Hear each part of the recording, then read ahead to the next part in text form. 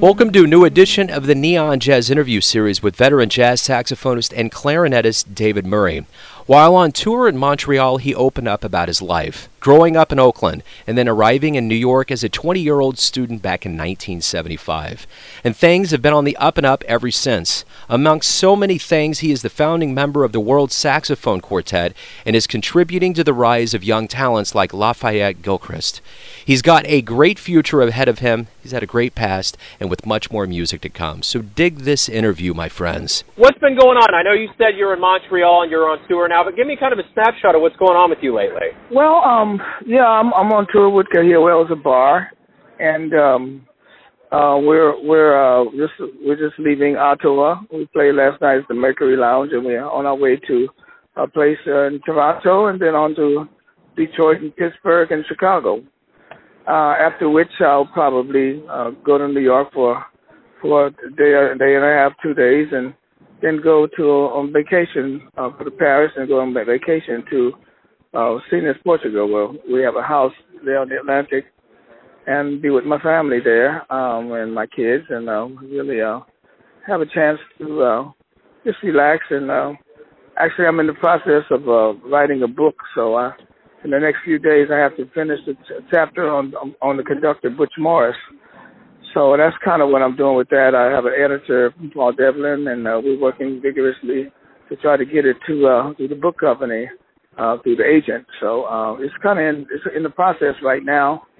There are things that are coming up for me at the Winter Jazz Festival. I'm going to, on the 6th, at the New School, we're going to present the group I have with my son, Mingus Murray, on guitar, and bass player and piano player, Lafayette Gilchrist, and probably Rashawn Carter and his brother Russell. We're going to play with the Winter Jazz Festival. It's going to be my presentation, and I think the big band is going to start up real soon at one of the clubs in New York. I'm not going to mention that yet because it's not completely nailed down, but my big band will be coming up, and I'll probably do two nights in every month at a well-known club. I'll be playing the Vanguard in May the 2nd through the 7th. There's various gigs with the trio, with the MCA trio, with Power Trio, with Jerry Allen and Terry Lynn Carrington.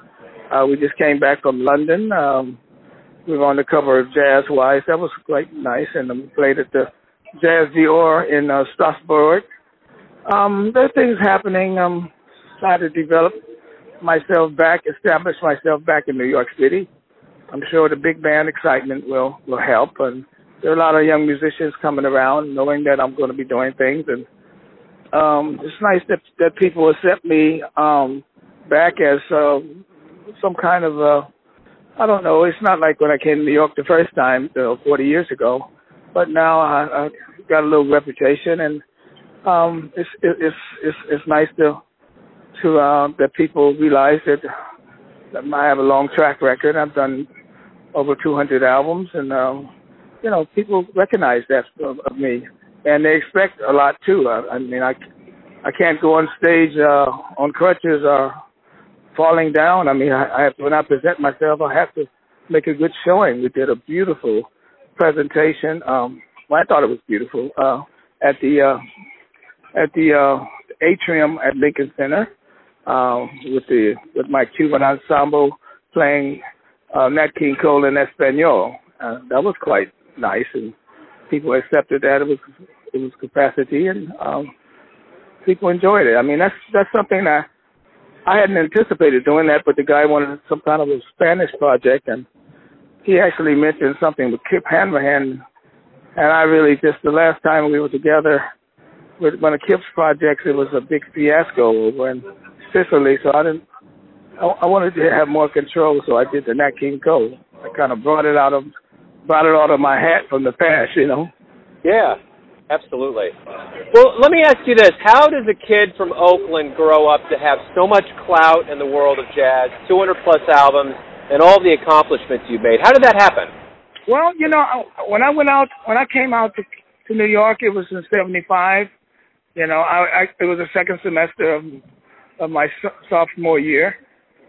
I went to do an independent study through the head of the music department, Dr. Russell, and Bobby Bradford, who was teaching there at Pomona, and also Stanley Crouch, the writer.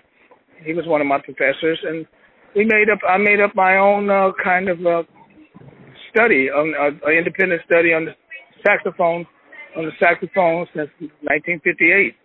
Just post-Ornette kind of a study that would send me to New York. And a lot of that is important right now because some of the notes that I have are very relevant for the beginning of my book that I'm putting together now. So I went to concerts. I interviewed people. I interviewed Cecil Taylor, McCoy Tyner, John Cage, and people of that ilk, Ornette Coleman. It was very big. Your main influences were Albert Ayler and Archie Shepp. What was it about their playing that influenced you so much? Well, I wouldn't say that. You said that, but okay. I wouldn't say what you just said. But those two guys you mentioned are certainly down on my list. My favorite influences for myself, if I were to speak for myself, I would say Paul Gonsalves, Sonny Rollins, people of that ilk, Lester Young, definitely Sonny Rollins, people like Dexter Gordon, Johnny Griffin. Then we get into the Archie Shepps and the Albert Aylers. You have to understand, like when I was a young man growing up, and also I forgot to mention Coleman Hawkins and Ben Webster. I mean, those are the guys that I really studied as far as, trying to be, kids today, they have an opportunity to major in John Coltrane or maybe the solos are readily available. Back in the 70s, I mean, we used to have to transcribe our own solos. We used to have records that we could put back to 16 and a half and play an octave lower and learn the solo, then speed it up and play along with the record, and at the same time transcribe it. Now all you got to do is press a little button on the computer and it'll come right up. So we had to work a little harder, but to learn a solo verbatim from a record is a lot more challenging than just reading it and learning and memorizing in that way. That way you get all of the nuances of the sounds of what these people are putting down. I mean, you get the breath inside of. In fact, Ben Webster, if you were to watch him play on a video, what you would see was that there's a sound of air that comes even before the note. So that's part of the note, the sound of the air and its expression. So all those kind of idiomatic nuances are very, very important to learn how to play, not just to ape somebody, but just to find out what kind of techniques that these people are developing in their individual time. It took years and years for Ben Webster to figure out how to make that fit at the bottom of the horn sound like an effect.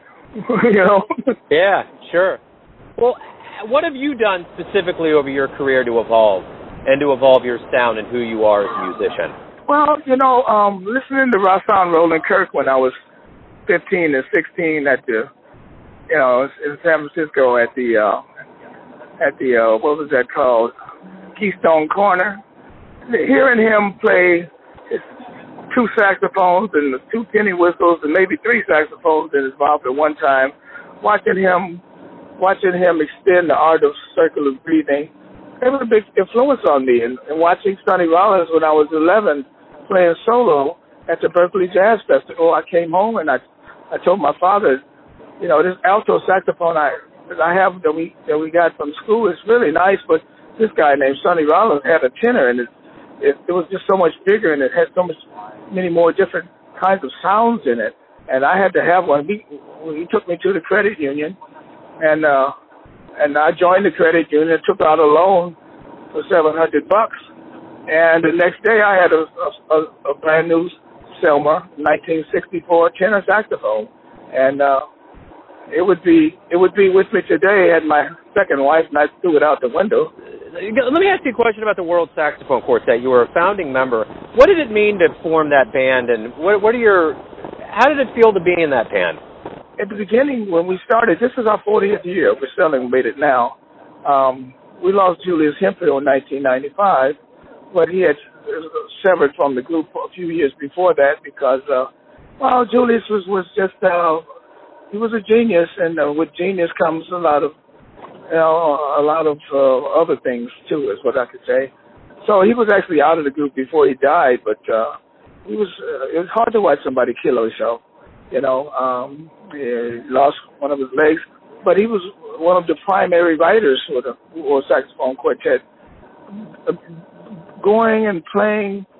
The band actually started in New Orleans. There's a great guy named Kid Jordan, Kid Jordan, who plays the tenor, and he teaches down at the Southern University, and his brother-in-law, Albert Baptiste, the great clarinet player, he just passed away a few years ago, and we were also in the group with the Clarinet Summit with Jimmy Hamilton from Duke Ellington, Real Love Call and all that, and John Carter, people like that.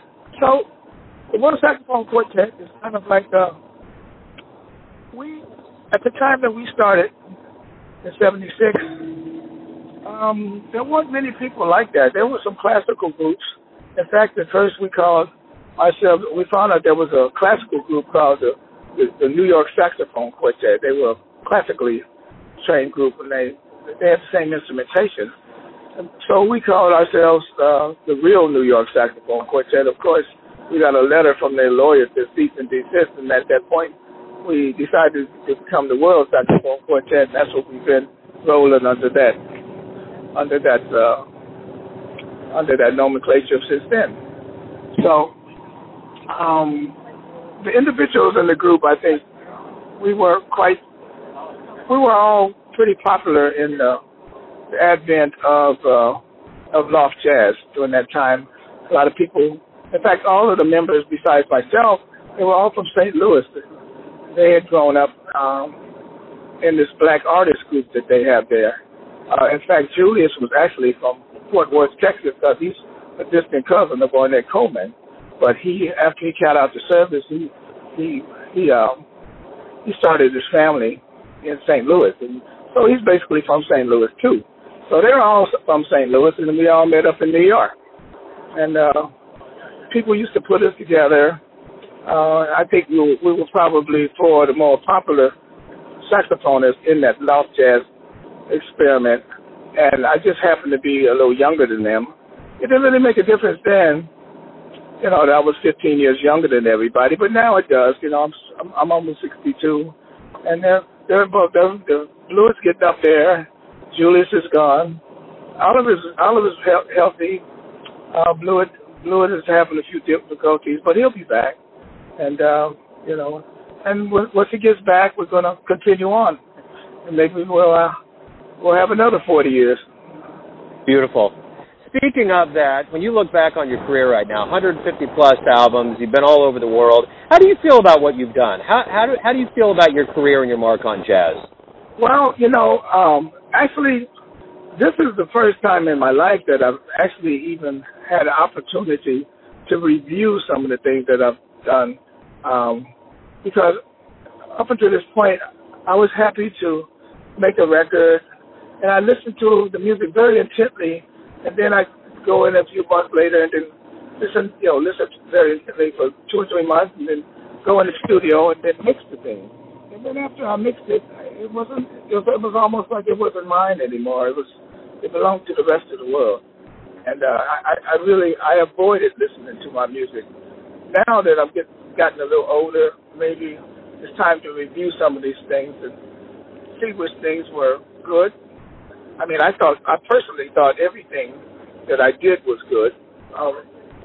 Obviously, nobody can be perfect, and I was in hindsight, I was not perfect either. But my objective was to be as connected and I followed every recording I did all the way up into the mastering. I was involved with every note and every bar and measure of my music, and I didn't want my music to be controlled by others. There's only a few albums that were I think maybe I lost control of my own music, but those albums are popular because they were done under the producer Bob Field, who also produced Love Supreme by John Coltrane. So I was the last guy that he produced, and that's well documented. He took me to Columbia Records. He took me away from Columbia Records and started Red Barrett, and I did several recordings, many recordings with him that were very popular, including a recording that was actually produced. I called him to produce one recording when I was with a Japanese company, DIW, on which I had recorded 30 albums with DIW, which is a Japanese label, Tokyo. And I produced another 50 more with other people. But the things, like, for instance, we did one album called Jazzosaurus Rex. I'm not particularly proud of that. He brought in this arranger named Abe Osserman, his claim to fame was he would score the music to Miss America pageants. And I had to work with people that was really not really in my sphere of people, but they were professionals. Buddy Tate was one guy that I had, I guess, a chance to work with Bob Field's wife, Teresa Brewer. We did an album together, Softly I Swing. I'm not particularly proud of that album either, but that was because I had lost control of my own music and was trying to move in a more commercial kind of stratosphere. I'm not particularly proud of that, but other than that, all the albums that I did, my heart was certainly into it, and I was trying my best, is what I could say. So let me ask you a generic question. Why do you love jazz? You've dedicated your life to it. I think it's loved you as much as you've loved it. So why do you love it? Well, jazz is, to me, is probably a very ecumenical kind of a music. I mean, jazz allows people, like I know people that live on different continents, people that live in Japan, Australia, people live in Europe and Africa, all over the world. And they raise their 3 or 4 kids on jazz. I mean, they may not make a living like a Wall Street businessman, but there are actually people that eat because of jazz. And so, I mean, jazz allows, the umbrella of jazz allows all comers. I can't say that about classical music because in certain societies, it's very difficult for certain people to join the classical realm of and play and be allowed to make an income or raise a family from this kind of music. It's not something. I don't know if it's cultural or if it's racial. I'm not quite sure. I don't want to cling to either one, but it's impossible, really. Had I been a cello player from Austria, I'd probably, be very good at the orchestra. But I'm a saxophone player from Berkeley, and jazz has allowed me to have a career, and I'm very grateful. And I think everybody should be grateful. I mean, jazz is a music that's created from the sons and daughters and grandchildren, great-great-grandchildren of slaves. So we welcome everyone into our music, black, white, Asian, Oriental, everyone, African. So I think everybody should really just put their hands together and just say, thank you, jazz. I agree. Absolutely. My final question to you is this. Everyone has a version of who you are, your family, your friends, those that you play live for. But when you wake up and face today, who are you? David Keith Murray, son of Walter, son of Catherine, son of grandson of Gus Hackett, who was a sharecropper, and that's who I am. I come out of the Church of God in Christ, Pentecostal music, holy roller, whatever you want to call it.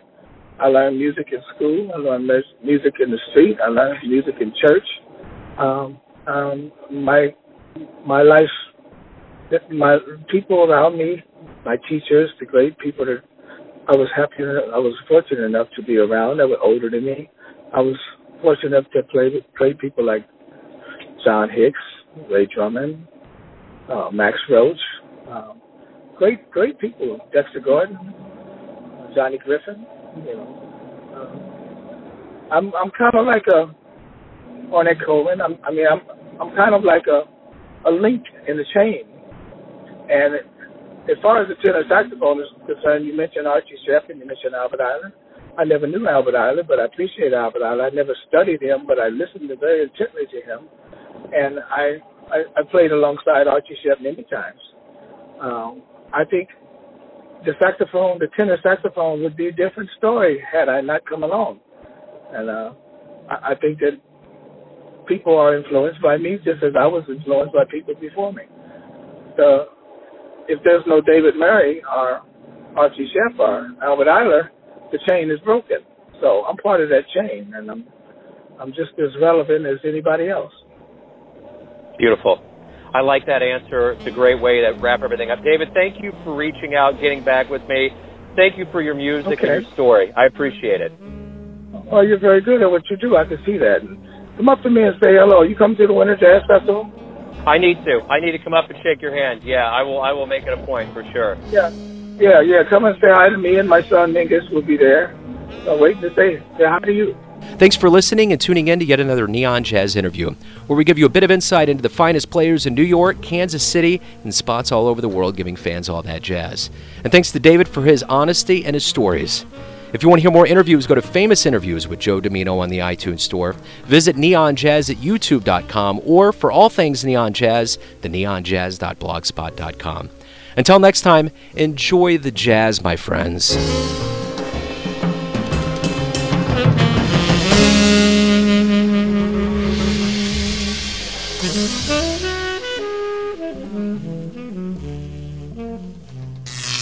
Neon Jazz.